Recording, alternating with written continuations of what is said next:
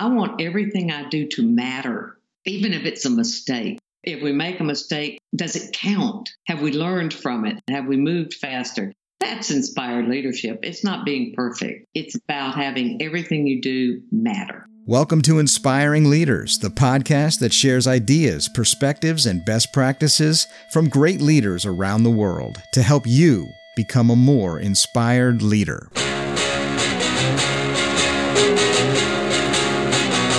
We're back, and it's great to have you back as well, right here on the Inspiring Leaders podcast, brought to you by Ubiquity.coach. I'm your host, Terry Lipovski, and it's a pleasure to be with you here today. We've got lots to cover, so let's jump straight in.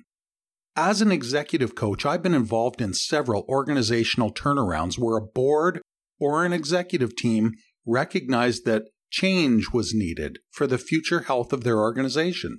There's nothing easy about organizational turnaround.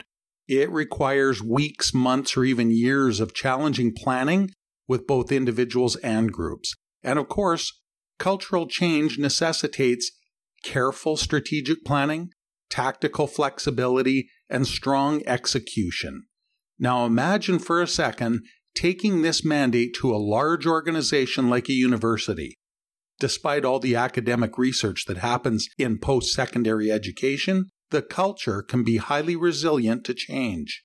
Today, we're setting our sights on change and innovation in higher education by discussing strategic leadership with a fantastic guest, Dr. Martha Saunders. Dr. Saunders is the president of the University of West Florida.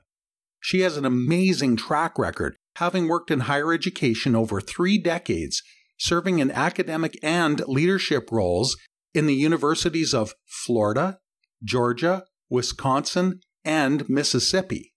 Speaking of strategy, her vision for the University of West Florida is no slouch. It is to grow it beyond a regional university and to be a recognized leader in innovation and cutting-edge academic programs, and they're succeeding. Dr. Saunders is passionate about creating innovative solutions to deal with dynamic challenges facing higher education today. Dr. Saunders, a huge welcome and thank you for joining us right here on the Inspiring Leaders Show. Thank you. I'm delighted to be here. Oh, I just love hearing those South accents. They sound absolutely lyrical. Some people call it magnolia mouth. Part of our tradition here on the Inspiring Leaders Show is we like to learn a little bit about our guests by hearing about what drives them. So here's my first question. Who or what inspires Dr. Martha Saunders? You know, that's always hard to answer. I like a good puzzle. Ever since I was a kid, where you take pieces that don't make sense and you make them make sense. As a professional, and certainly in my work that I do now, strategic challenges just keep me revved up. How do we take the pieces that we have, the limitations that we have, and put them together into something meaningful that drives us forward? And that inspires me. You have a solving gene in your body. I do. Well, as I mentioned, shifting an organization can be challenging. It's kind of like moving a mountain. But the complexities of change leadership within a university strike me as being extremely complex. Out of the many things that have impressed me that you truly are an inspiring leader, there's something that I saw on the University of West Florida's website that really caught my attention. It's a banner that says, "Creating the next generation of big thinkers. University of West Florida is equipping future leaders to change the world." Well, that is big. That's the kind of goal that inspires people, the kind of thing that people get out of bed for. So this is the kind of perspective that we love showcasing right here on the Inspiring Leaders podcast. I'd love it if you could provide some context for us. How did you come to reimagine the future of higher education for the University of West Florida? And what is this vision that has the entire world of higher education buzzing? We had a wonderful opportunity in our 50th anniversary. The year I became president was the year we celebrated 50 years as a university. Wow. And so that's kind of a natural time. There's usually a big celebration and lots of parties and things that commemorate the event. But it also gave us a really good time to pause and say, okay, we've been here 50 years. Where are we really? What have we accomplished? What do we want to do from this point on? And as luck would have it, our foundation was running a capital campaign that they were calling Sea Change, like a sea change. Yeah. And I said, if we're going to change, if we're going to transform, what's that going to look like? It was very gratifying to look at how well we've done in our first 50 years. We've built academic programming. I've been in lots of places, and I would hold us up for quality against anywhere. There is a culture here, partly because we have lots of people that work here that remember the day we opened our doors. And so there was a long-standing culture that I call frontier spirit that is unique. We started collecting those things that we are and that we want to preserve and continue to do. And then we started looking at the landscape in higher ed. You know that it's changing. There is a great deal more accountability. We have to be able to move fast. Now, this is going to surprise you. Universities don't move real fast. And we said we can.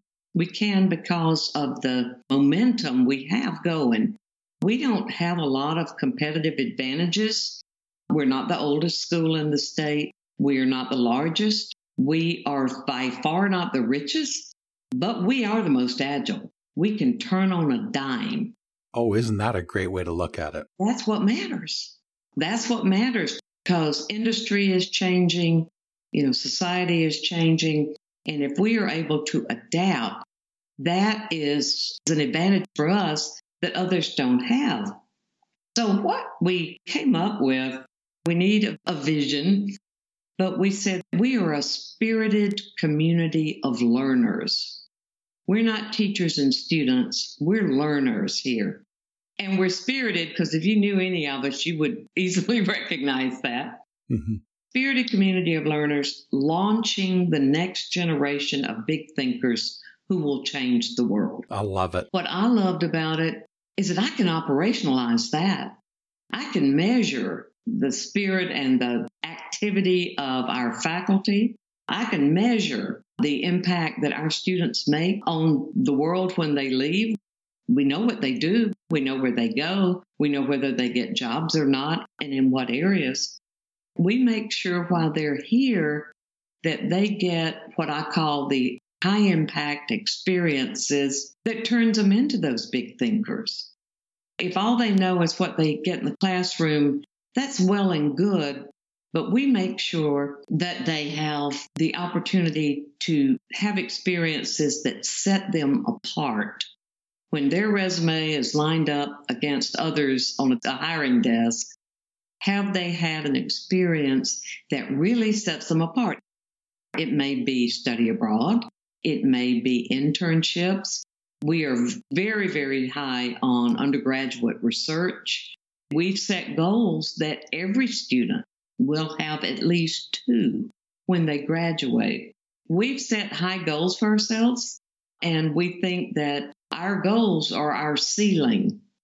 And you're not going to do any better than what you set out to do. So we've set some pretty lofty goals. It's permeated the environment. It really seems to have energized an already energetic group of people. So you've got not only the professors moving in the same direction, but the students as well through the research that they're doing. That's right. And the students have really keened to this. They come, I tell people often, you really can't have a bad day on a college campus. You can have a hard day. Yeah. But we're surrounded by hope.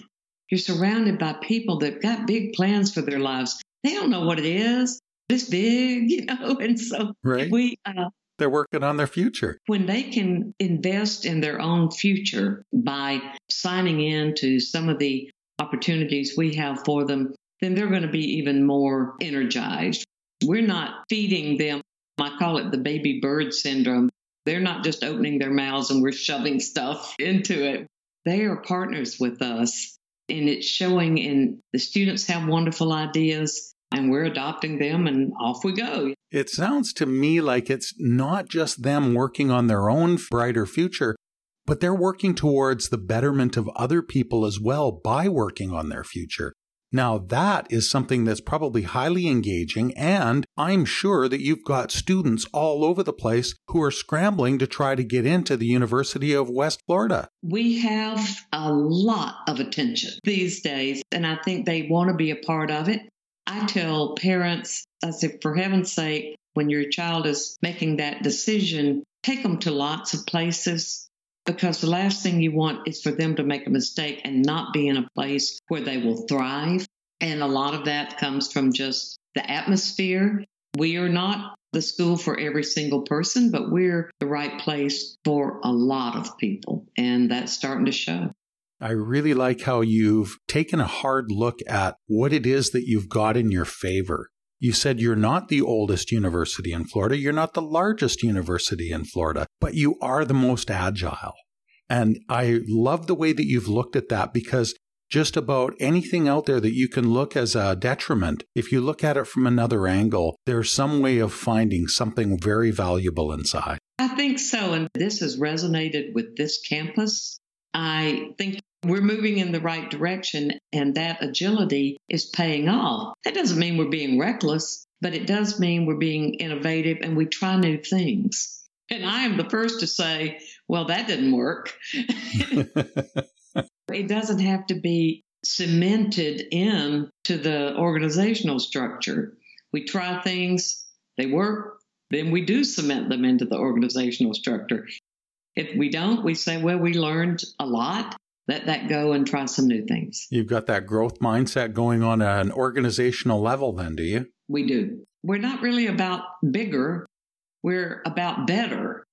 And then being the right place for this region, for this state, for the needs of today. It will change, and we want to be in front of that change. Someone asked me one time, what do you want your university to be known for?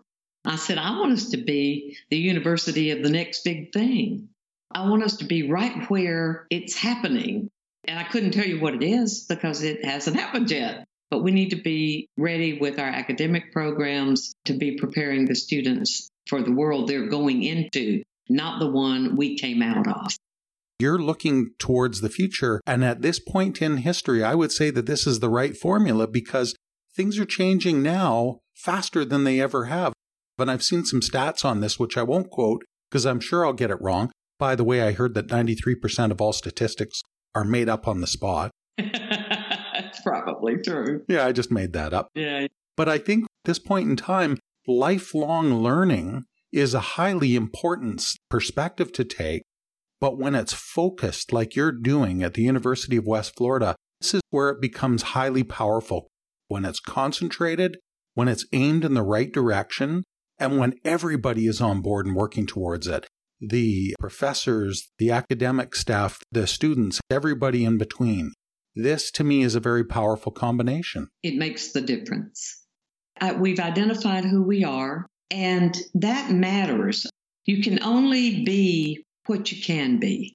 I can go to all the conferences in the world and learn best practices, but if it's not right for this place and this generation of student and this cohort of students, then it's wasted effort. Right.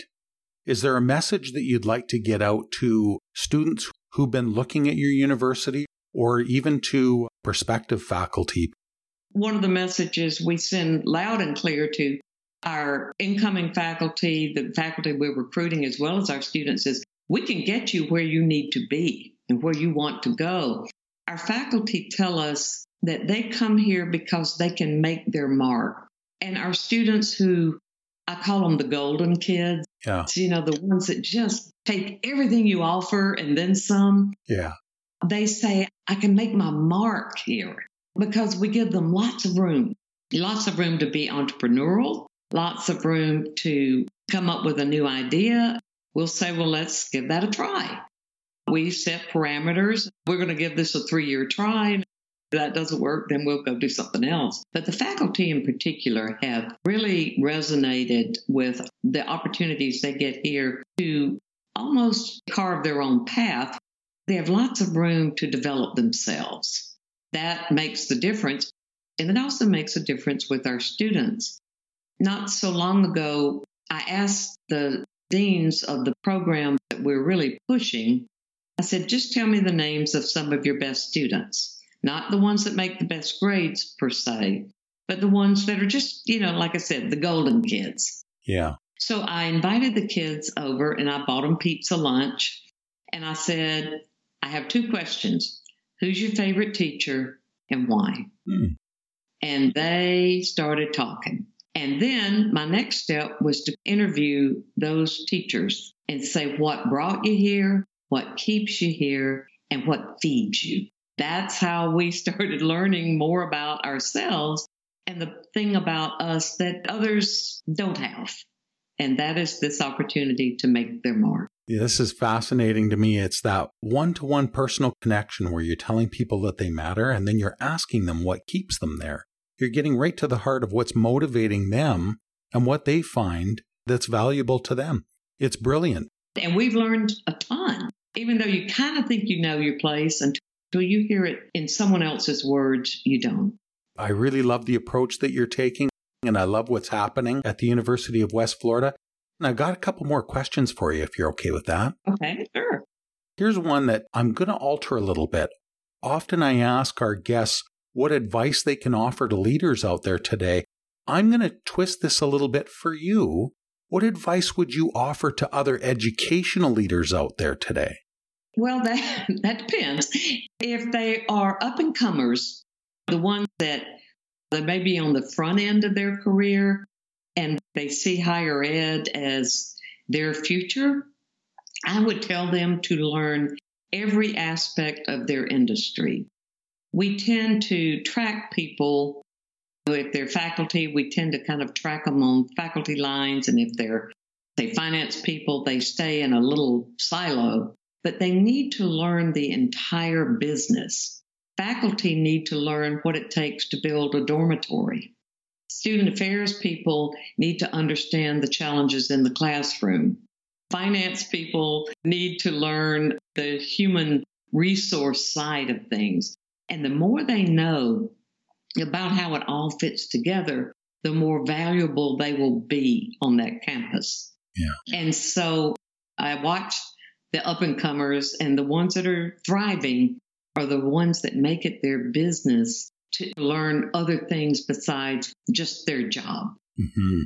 And then for someone who is a new president, I would say, for heaven's sake, ask for help when you need it. I've seen way too many new presidents who think they need to know everything. They think they have to have all the answers. They need to be able to say, I don't really know what I'm doing here, but I don't know how to solve this. And to either cultivate a group of colleagues that they feel comfortable calling, or your board chair, or someone who has a stake in your success. And don't hesitate to ask for help. Too many don't, and too many live to regret it. Very good advice. Here's my last question for you. This one pertaining to the show. What does inspired leadership mean to you? Inspired leadership means you wake up every morning thinking about that job and thinking about what good you can do that day. For me, I don't start my day out thinking, okay, I want everything to go right. I want to win a bunch of prizes. I want everything I do to matter, even if it's a mistake. If we make a mistake, does it count? Have we learned from it? Have we moved faster? That's inspired leadership. It's not being perfect. It's about having everything you do matter.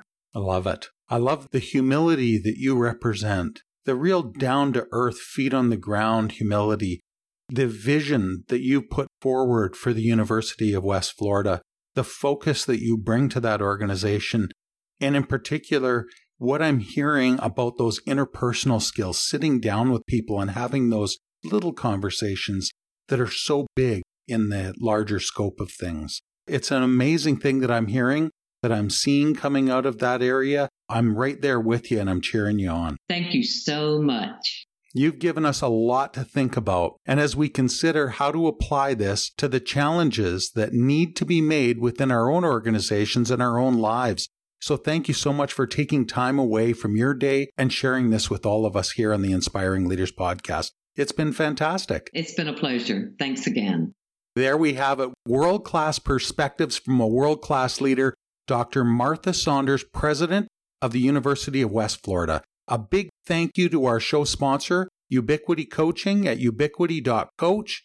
And for all of our new listeners, make sure that you subscribe so you don't miss any future episodes. We've got you covered. You just have to subscribe to join the tribe. Thanks for making us a part of your day today. Take care, everyone, and bye for now.